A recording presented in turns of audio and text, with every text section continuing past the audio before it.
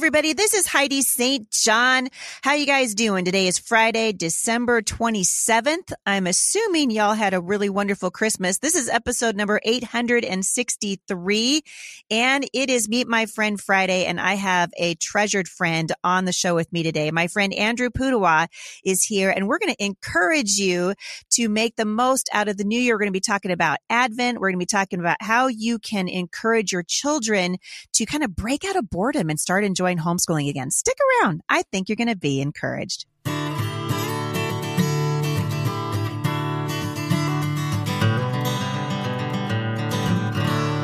So thanks for tuning in today. I want to say a really big shout out to everybody who sent us Christmas cards for our Christmas Card Palooza. And you can keep them coming because we're going to be celebrating all the way through January here and just enjoying those cards as they come in. And so please keep them coming. Also, it's not too late to send a year-end donation to the nonprofit organization that sponsors this podcast, and that is Firmly Planted Family. So we would really appreciate it if you are looking to make a year-end donation. The nonprofit here really could use it, and we would be blessed. All right, without further ado, I want to introduce an old friend to you. A lot of you guys already know Andrew because I've talked about him a bunch on the show. We've worked together before, but Andrew is the founder of the Institute for Excellence in Writing. He's also a dad to 7 kids. He travels and speaks around the world, and he addresses issues that are related to teaching and writing and spelling. And he's basically just an all-around great guy who I'm thrilled to have back on the show with me today. So Andrew, my friend, welcome back. Oh, Heidi, it's always good to be with you, wherever. Yeah, and I think I'm going to see you out on the road a little bit this year. That would be lovely. Yes. I know. Yep. And I was talking to the staff here, and you're at the top of the list to try to get back here to Vancouver again, to the Homeschool Resource Center. So I've just enjoyed watching. And you guys just had an awesome celebration at IEW that I couldn't come to, but I did send you a video. In my defense, I did send you a video with a fireplace. It was on a screen. lovely video with a beautiful fire that somehow looked like a large TV screen right behind you. But your message was touching, brought a tear to my eye. And of course, anyone who would like to watch that, our 25th birthday bash and big news announcement, that's still viewable on our YouTube channel, IEW TV YouTube. So it was a lot of fun. You had a pretty great star-studded lineup at that. I got to watch it live, at least parts of it, and it was fun to watch. Just all the people have been blessed by what you're doing at IEW. So for anyone who's listening that's not familiar with the Institute for Excellence in Writing, can you give me like the 30-second rundown on what that is? And also we'll extend it because I'd love for people to hear, because you just celebrated a huge milestone. And I loved hearing the most fascinating part for me in watching your live, that big party, was to hear how it started. And I think it's an inspirational story. Well, I can't give the whole history in 30 seconds, but I'll give you more time. I won't cut you off. We are a publishing company. We publish a lot of video courses as well as printed materials. I travel and teach and do workshops quite a bit. And our goal is to equip parents and teachers and tutors and students with the tools that will allow them to communicate effectively with more structure and style in writing. And our system is based kind of on the tried and true, almost classical approach of imitation in writing. And we cover both kind of the report research essay side as well as the story creative, inventive side of writing. So it's very comprehensive. We have materials from, kindergarten age level all the way up through high school. And one of the things we did after giving the history of IEW, how I got started with it 25 years ago, kind of on a whim. And now we have, over 40 employees. And we just finished this new products line that we had been recording for 2 years. So 2.5 years ago, I started recording 3 1.5 to 2 hour writing classes every Tuesday for 24 weeks for 2 years. So That's a lot of work. We recorded 144 1.5 to 2 hour classes. Of course, the harder part is the back end, the editing, as you know. Yep. But we've got the level A year 1 shipping now. We should have level B year 1 ready in January and level C year 1 ready in March, all for the next convention season. And so again, you can see the trailer and promo video for that on our YouTube channel. But for me, one of the biggest challenges, I'll be honest, Heidi, was I had to start every single class with a different joke. So that meant I had to find and practice and tell at least 144 different jokes. So you've got a repertoire now, a joke repertoire. I do. In fact, I want to do a conference talk called, 45 jokes in 55 minutes or something, and just do stand up on the circuit. But oh man, I would do that with you. So do you have a joke that's like at the top of your head right now? Is there a favorite joke that you have? A favorite joke. Oh, there's yeah, just so a favorite many. joke. See, you can, and here's a fun fact about me. You can tell me the same joke over and over again, and it will be new to me every time. I can never remember them. It's the truth. My friend Steve Lambert, he's always like, "Hi, do you remember that joke?" I'm like, "No, I don't." It's terrible. Well, the one that comes to mind is the classic missionary's horse joke. Do you know that one? No, of course not. I mean, I might know it. So there's a good chance I know it. The guy wants to buy a horse, so he looks on Craigslist and he sees horses for sale, and he sees one that looks really good, and he contacts the person selling the horse and asks a few questions, and the person selling writes back, says, yes, he's an excellent horse, very healthy. Here's the age, size. He's very fast. He jumps smoothly, can stop on a dime, but he is a little odd because he was trained by a missionary. So to make him go, you have to say, praise the Lord, or he won't go. And to make him stop, you have to say, amen, or he won't stop. But other than that, he's, a great horse. And guy buying the horse says, well, that doesn't bother me too much. I'll try out. So he hops on the horse and he says, praise the Lord. The horse takes off. It's going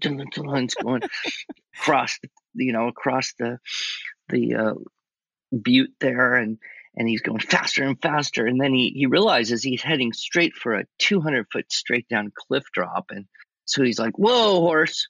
Nothing happens. Horse going faster and faster. Whoa, horse. Stop, horse. Horse. Whoa.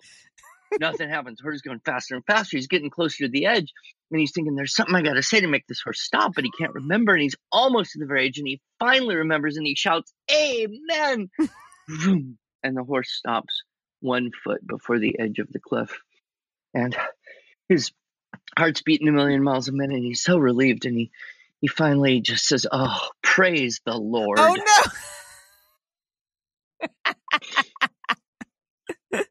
You know what's funny, Andrew, is I actually do know that joke. And as you're telling me the joke, I'm thinking, I know this. I've heard this before. But see how it's the punchline every time. You can probably tell me the joke next week and I'll do the same thing. Well, it's interesting because children relish hearing the same stories and the same jokes again and again. My son would tell a joke and then he'd say, 15 minutes later, he'd say, do you want to hear a joke? Okay, fine. He'd tell the same joke. I'd say, son, you just told that joke 15 minutes ago. He says, I know, but it's funny. It's funny. That's right. And actually, a little comic relief right now in the culture, not a bad thing, right? This is not a bad time to have a little comic relief. So I appreciate that. Thank you, Andrew. Yeah. By the way, did you have a good Christmas? I didn't even ask you. Christmas. You love Christmas. You're the Christmasing king. Actually, we're in the very middle of it because we do things a little differently in our home and with our family. You're celebrating Advent?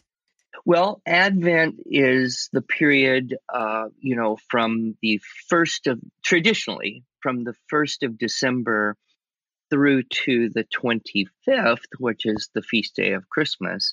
And then the Christmas feast lasts for 12 days. That's where we get the expression and the song, the 12 days of Christmas. So actually starts on the 25th and goes all the way through to Epiphany, which is January 6th.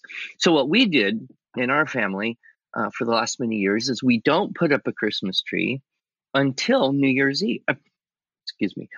We don't put up a Christmas tree until Christmas Eve. Really? Yeah. So we're in kind of a fasting penitential period. And it's a good penitential because you have to endure really bad Christmas music every time you walk into Target or Starbucks. But so it's a preparation time. Then the feast begins, Christmas, and then we've got the 12 days of feasting and celebration. In our family, that works out very well because I have all my children are gone. I'm an empty nester, and it's tough. But they have other sides of the family they have to honor. So my kids actually are coming tomorrow on the 28th. And so we're going to basically do our big Christmas thing, I think, Sunday, the day after tomorrow on the 29th, with all the presents and stockings and all that stuff. So, but I will have 1, 2, 3 kids from out of town, 5 grandchildren, actually a 6th grandchild. I just born. I've got congratulations. 11 plus 1 just, and then 2 more, 1 in January, 1 in February. So they're coming fast and furious here. That's and you're never going to catch up with me, Heidi. No, I never will. No, children with you forever. No, and I've discovered with my children that when I try to make it into a competition, people just get mad at me. So I bowed out. But you and I, we can still keep score in a friendly way, right? So we'll just keep doing that, I would imagine. Okay, I'm sure. And I don't know, it's possible. But there's an interesting thing that a lot of people don't know. Shakespeare's play, Twelfth Night. You've heard of that, I assume? Yeah. Uh-huh. That is called Twelfth Night because it was actually written to be performed as kind of the culmination of the 12 days of Christmas. I did not know that. And we at IEW actually do the 12 days of Christmas, giving away free gifts. It's audio or video download or PDF or a combination thereof. And it's not too late for your listeners to jump in and go to our link, IEW.com/Christmas19, and sign up, and you can get one gift every day.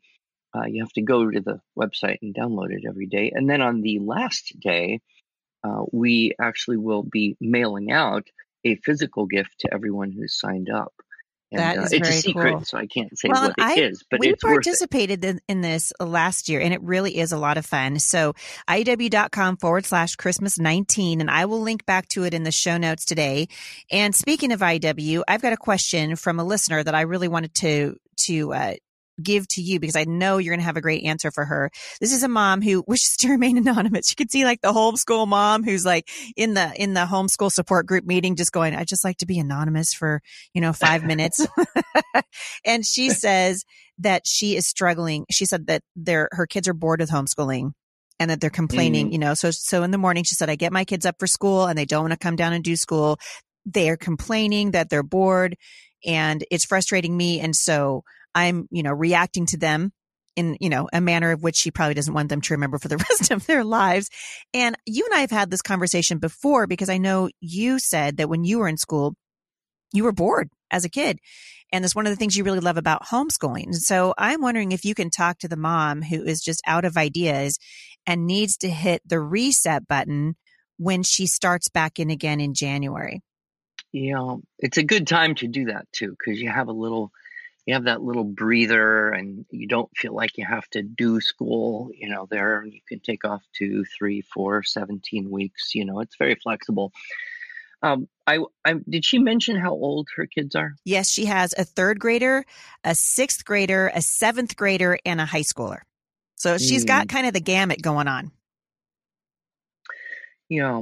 Well, one of the things that I've noticed, and I'm sure you have too, is that we learn best when we feel responsible for our own learning, right? I mean, if you say, wow, I really want to learn about that, I want to find out about that, it's a much more enjoyable and I would say effective, lasting process than when someone else says, I think you need to learn this. Mm-hmm. So one of the tough things to do, but I think an important one, especially for teenagers, and she's got one plus a couple coming into that zone, is to try and build into the homeschool universe that you create, the culture at home, this way for kids to be a little more proactive and responsible in making the choices of what they want to learn. I always say to my kids, you'll know you're grown up when you're always busy, usually tired. You can eat tomatoes and red bell peppers without complaining. And you use your time well.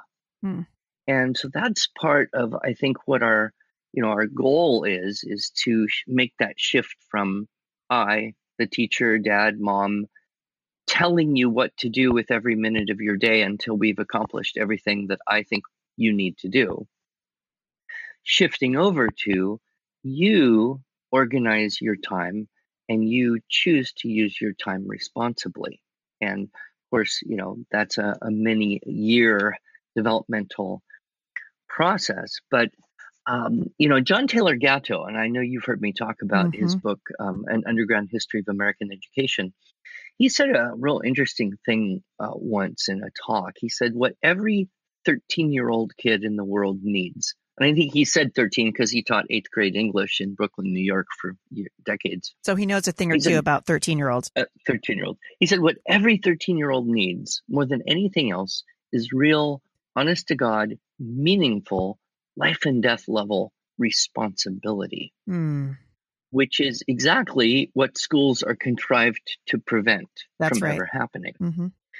So when you've got kids moving into that zone, 12, 13, 14, 15, looking at that deep yearning that they have to have responsibility, which really is to have dominion, to rule their world to some degree. And how do we, create both a culture at home as well as a curriculum that gives them more opportunity to kind of be in charge?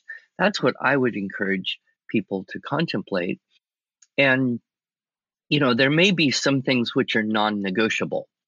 For example, math. Okay. You're going to do math whether you like it or not, just like you brush your teeth. It's mental hygiene. It's life skill. We're not going to argue about it. But there are some other things that you could probably say, here's a list of things that are part of the curriculum. Which attract you the most? Which would you like to focus on more than others? So you're giving them ownership. Exactly. Ownership and responsibility. And with that, well, ownership is two things, isn't it? It's freedom and responsibility. To rule, you have to have dominion, which means you have to care for that which you are ruling over. And so it's organization, it's time management.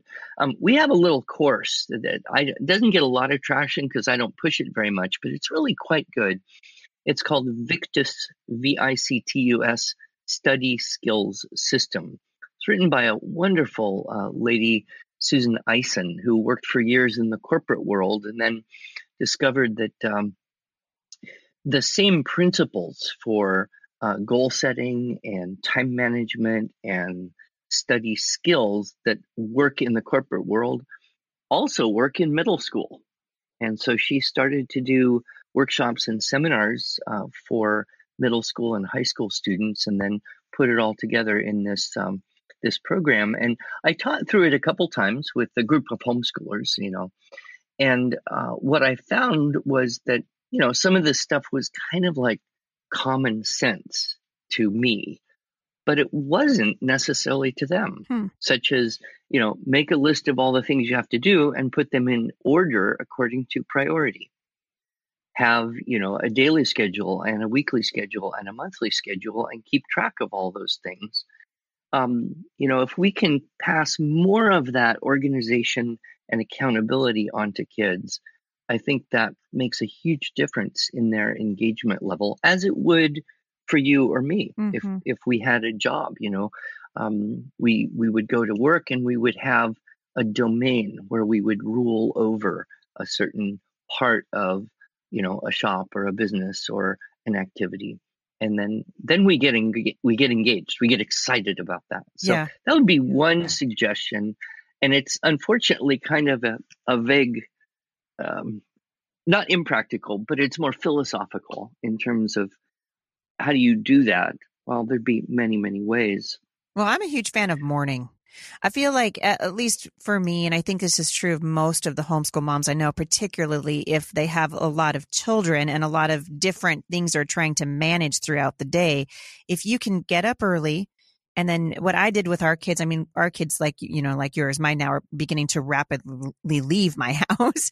But when I had all 7 of them at home and I was trying to homeschool a high schooler and tame a toddler and all the things, it helped me very much to sit down with the ones who are capable of doing it. So if your child is in, I would say 3rd grade even, or 4th grade, they can totally do this with you. I would sit down with them and we would make a list of what we had to do that day. And in fact, I had so many children, like the little old women in the shoe, that I didn't know what to do. So I made a template on my computer.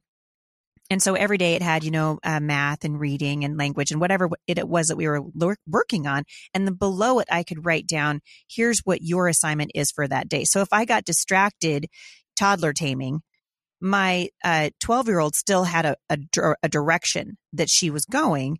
And so there ended up being not because what happens is, I think for moms, is that we look away for a half a second and the kid who was practicing her cursive is suddenly gone. Right. Or maybe her little brother is under the table playing a game with her or whatever. And this really helped me just sort of keep things moving. And I'm a huge fan. I love that you said the list, because I think it's teaching our children to be able to be adults. We're not raising children, we're raising adults. And so to be able to say, hey, let's make a list. What do we have to do today? And then let's look at what has to be done first. Because oftentimes, the kids will write a list and they'll just do the thing they want to do first, right? Instead of the thing that needs to be done. So I love that you said that. Also, you have a passion for making sure that kids are reading. And I've talked about this a lot on the podcast, the importance of reading out loud to our kids. But you and I were talking before the show about the importance of reading energizing books that are really going to engage your kids. And you were talking about doing that first thing in the morning. Can you jump off on that just a little bit, explain what you meant? Well, it fits in with the idea of doing the most important things first. And I have, said in many different talks in many different ways that being read to out loud as a child is the number one predictor of good writing skills in adults.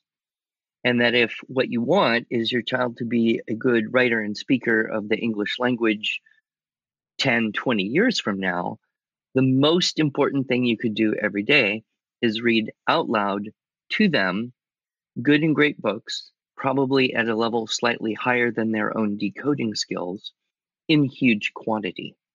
And I'm talking an hour a day, maybe 2 hours a day, depending. And I would view that as the single most valuable and most important thing that you could accomplish in a given day. So if we as homeschool parents are going to say, okay, I've got to have, this kid accomplish this and this kid accomplish this and this kid do this and this kid, stay out of my way while I do this with this other kid. Mm-hmm. And you're kind of managing that all. But what is above all of that in terms of the most important thing to do every day? I would say start with that. And that would be getting a good or great book and sitting down with the whole family in the room. And some of the kids can play with blocks of Legos, others could draw pictures, but they're all there from the high schooler down to the toddler. They're all in the room, and you start the day by reading out loud. And I've talked to so many parents who have done this, who've kind of shifted their priority so that there's that community building element. And when you read the whole book to all the children, you get this shared culture, you get these inside jokes, you've got things you can, relate to and talk about together. And it's such a wonderful way to start the day. I wish we had done more of that. I didn't really understand it as well when I still had kids at home as I do now. And then you've got an hour of reading a good book and you've been, laughing, you've been engaged, your heart is activated. Okay, now it's time for us to do, the things we have to do more individually. Yeah. whether that's math or the writing or reading something different. And I think it just makes such a huge difference. And I would recommend too. This is a little odd, but I think we Americans are kind of obsessed with new. Like, just give me the new thing. The new Or, phone, the oh, I new read that. iPhone. Yeah, yeah. Yeah. Or I read that already. Well, yeah, it was 17 years ago, but yeah, I read it. And one of the things that I have said, when talking about how do you define a classic, well, that's a book or a piece of music or art that you can experience. You can read it again and again and again and again and get more out of it each time. So, being the season, I would share with people that for many, many, many years, I read A Christmas Carol by Charles Dickens every year. And you know what? It never gets old. Not only would I read it every year, we would usually watch one or more versions of the movie every year, and when possible, go see the play, or in one case, we actually produced the play. That is an example of a transformative story that can be experienced. I would say, possibly countless times, and there's more value to be gained. There's more conversion that happens inside as we listen to the story of Scrooge and his coming to the realizations and the second chance and the mercy and the grace and then the generosity that results from all that. Mm-hmm. So don't be afraid to, have certain books that you make an annual event. My friend Martin Cothran, Martin. Mm-hmm. Martin said he read the book Penrod every year to his kids growing up. It's kind of like a baptized Tom Sawyer. It's just funny and delightful and insightful and poignant in so many ways.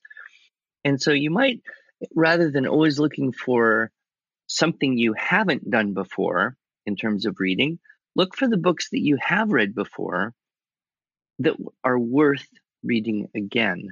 And then there's more familiarity and even more joy and enthusiasm about it. Well, and really, once we realize that something is engaging our children, I saw Eric Metaxas wrote a great article about the enduring allure, really, of Dickens' Christmas Carol and why we like it. It's because this is a story that it will resonate for all time, right? Because it really gets to the heart of human beings. And when you've established that your children are enjoying a particular story, we've done this in our house with The Lion, the Witch, and the Wardrobe, a lot of C.S. Lewis that we read over and over and over again. And over time, as our kids have gotten older, they have told us that those were the most precious memories that they had from homeschooling. It was getting out a book and reading. And we did that for probably 15 years every single morning. I like to read biographies to our children. So we read a lot of missionary stories. We read a lot of C.S. Lewis. And it was a time for us, exactly what you said, to engage our children. And they grew spiritually. They grew relationally. I wouldn't trade it for anything in the world. I think sometimes people think, oh, it's a waste of time to read out loud to your kids. And actually the opposite is true. There's nothing more important. So true. And I think you've probably experienced this having adult children as I have. You look back over the decades and you think, what were the most important moments and experiences? You can even ask your kids, what do you remember as being the best things about growing up? Almost never has anyone said anything like doing math, filling in multiple choice tests, right, doing spelling exercise. They always talk about, those kind of moments where there was almost a magic, or I'd say maybe a supernatural, like you said, relationship, connection that's so hard to define and explain. And so I've come to believe that academics is possibly the least important thing about growing up. We who homeschool can very easily idolize that and be fearful and say, oh no, if I don't do academics, well and make that a hugely important thing, I'll fail in homeschooling. But, as we've talked before, I think a lot of kids go to school and spend a tremendous amount of time being bored to death, not learning much. If I look back, everything I really do remember learning, I remember my parents teaching me, even though I sat in schools, every year for 12 years. Yeah. So if we can, as homeschooling parents, say, hey, we've got the freedom to travel more, to spend more time outside, to read to our kids out loud. We still have baseline stuff we can do, but we don't need to idolize academics in order for our kids to grow up not only happier, healthy, but also intelligent, literate, and successful. Yeah, I love that. And I think you just set a whole bunch of homeschooling parents free right now, because it's important for them to hear. I mean, everyone knows that you are the guy at IEW, and to hear you say, listen, don't idolize academics. There's so much more to our children, and we want to do those things. And I think you're absolutely right. Obviously, we're teaching them English and writing and history and that kind of thing. But when it becomes the thing, and we think, oh, I don't have time to read with my kids. Oh, we don't have time to go out and just sit under the stars. And we don't have time to talk about spiritual things and really nurture the hearts of our kids. We miss it, and we miss the most important thing. Yeah. And the sad thing is you almost can't really get that and believe it and know that it's true until your kids are all grown up. It's so sad. It's completely right. That's why we're trying to tell these parents now, listen, we know this goes against everything that you learned from traditional school, but we're right. I think that's what we're saying. The other book I read every year, Heidi, have you read Skipping Christmas by John Grisham? No, but I should. That's bad on me. I have not. We don't think of John Grisham as a classic author like we might think of, Dickens or Twain or somebody. He's quite a craft storyteller. But this book, Skipping Christmas, I read it every year, I don't know, for 7, 8, 9 years in a row. And now I can't really read it because I know what's going to happen. It just brings tears to my eyes. But there's such a magnificent and beautiful sacrificial love for a fellow person, for humanity that is embodied in this book amidst all of the delightful humor. It's a very funny book. Skipping Christmas by John Grisham. I'll link back to that in the show notes today. Yeah.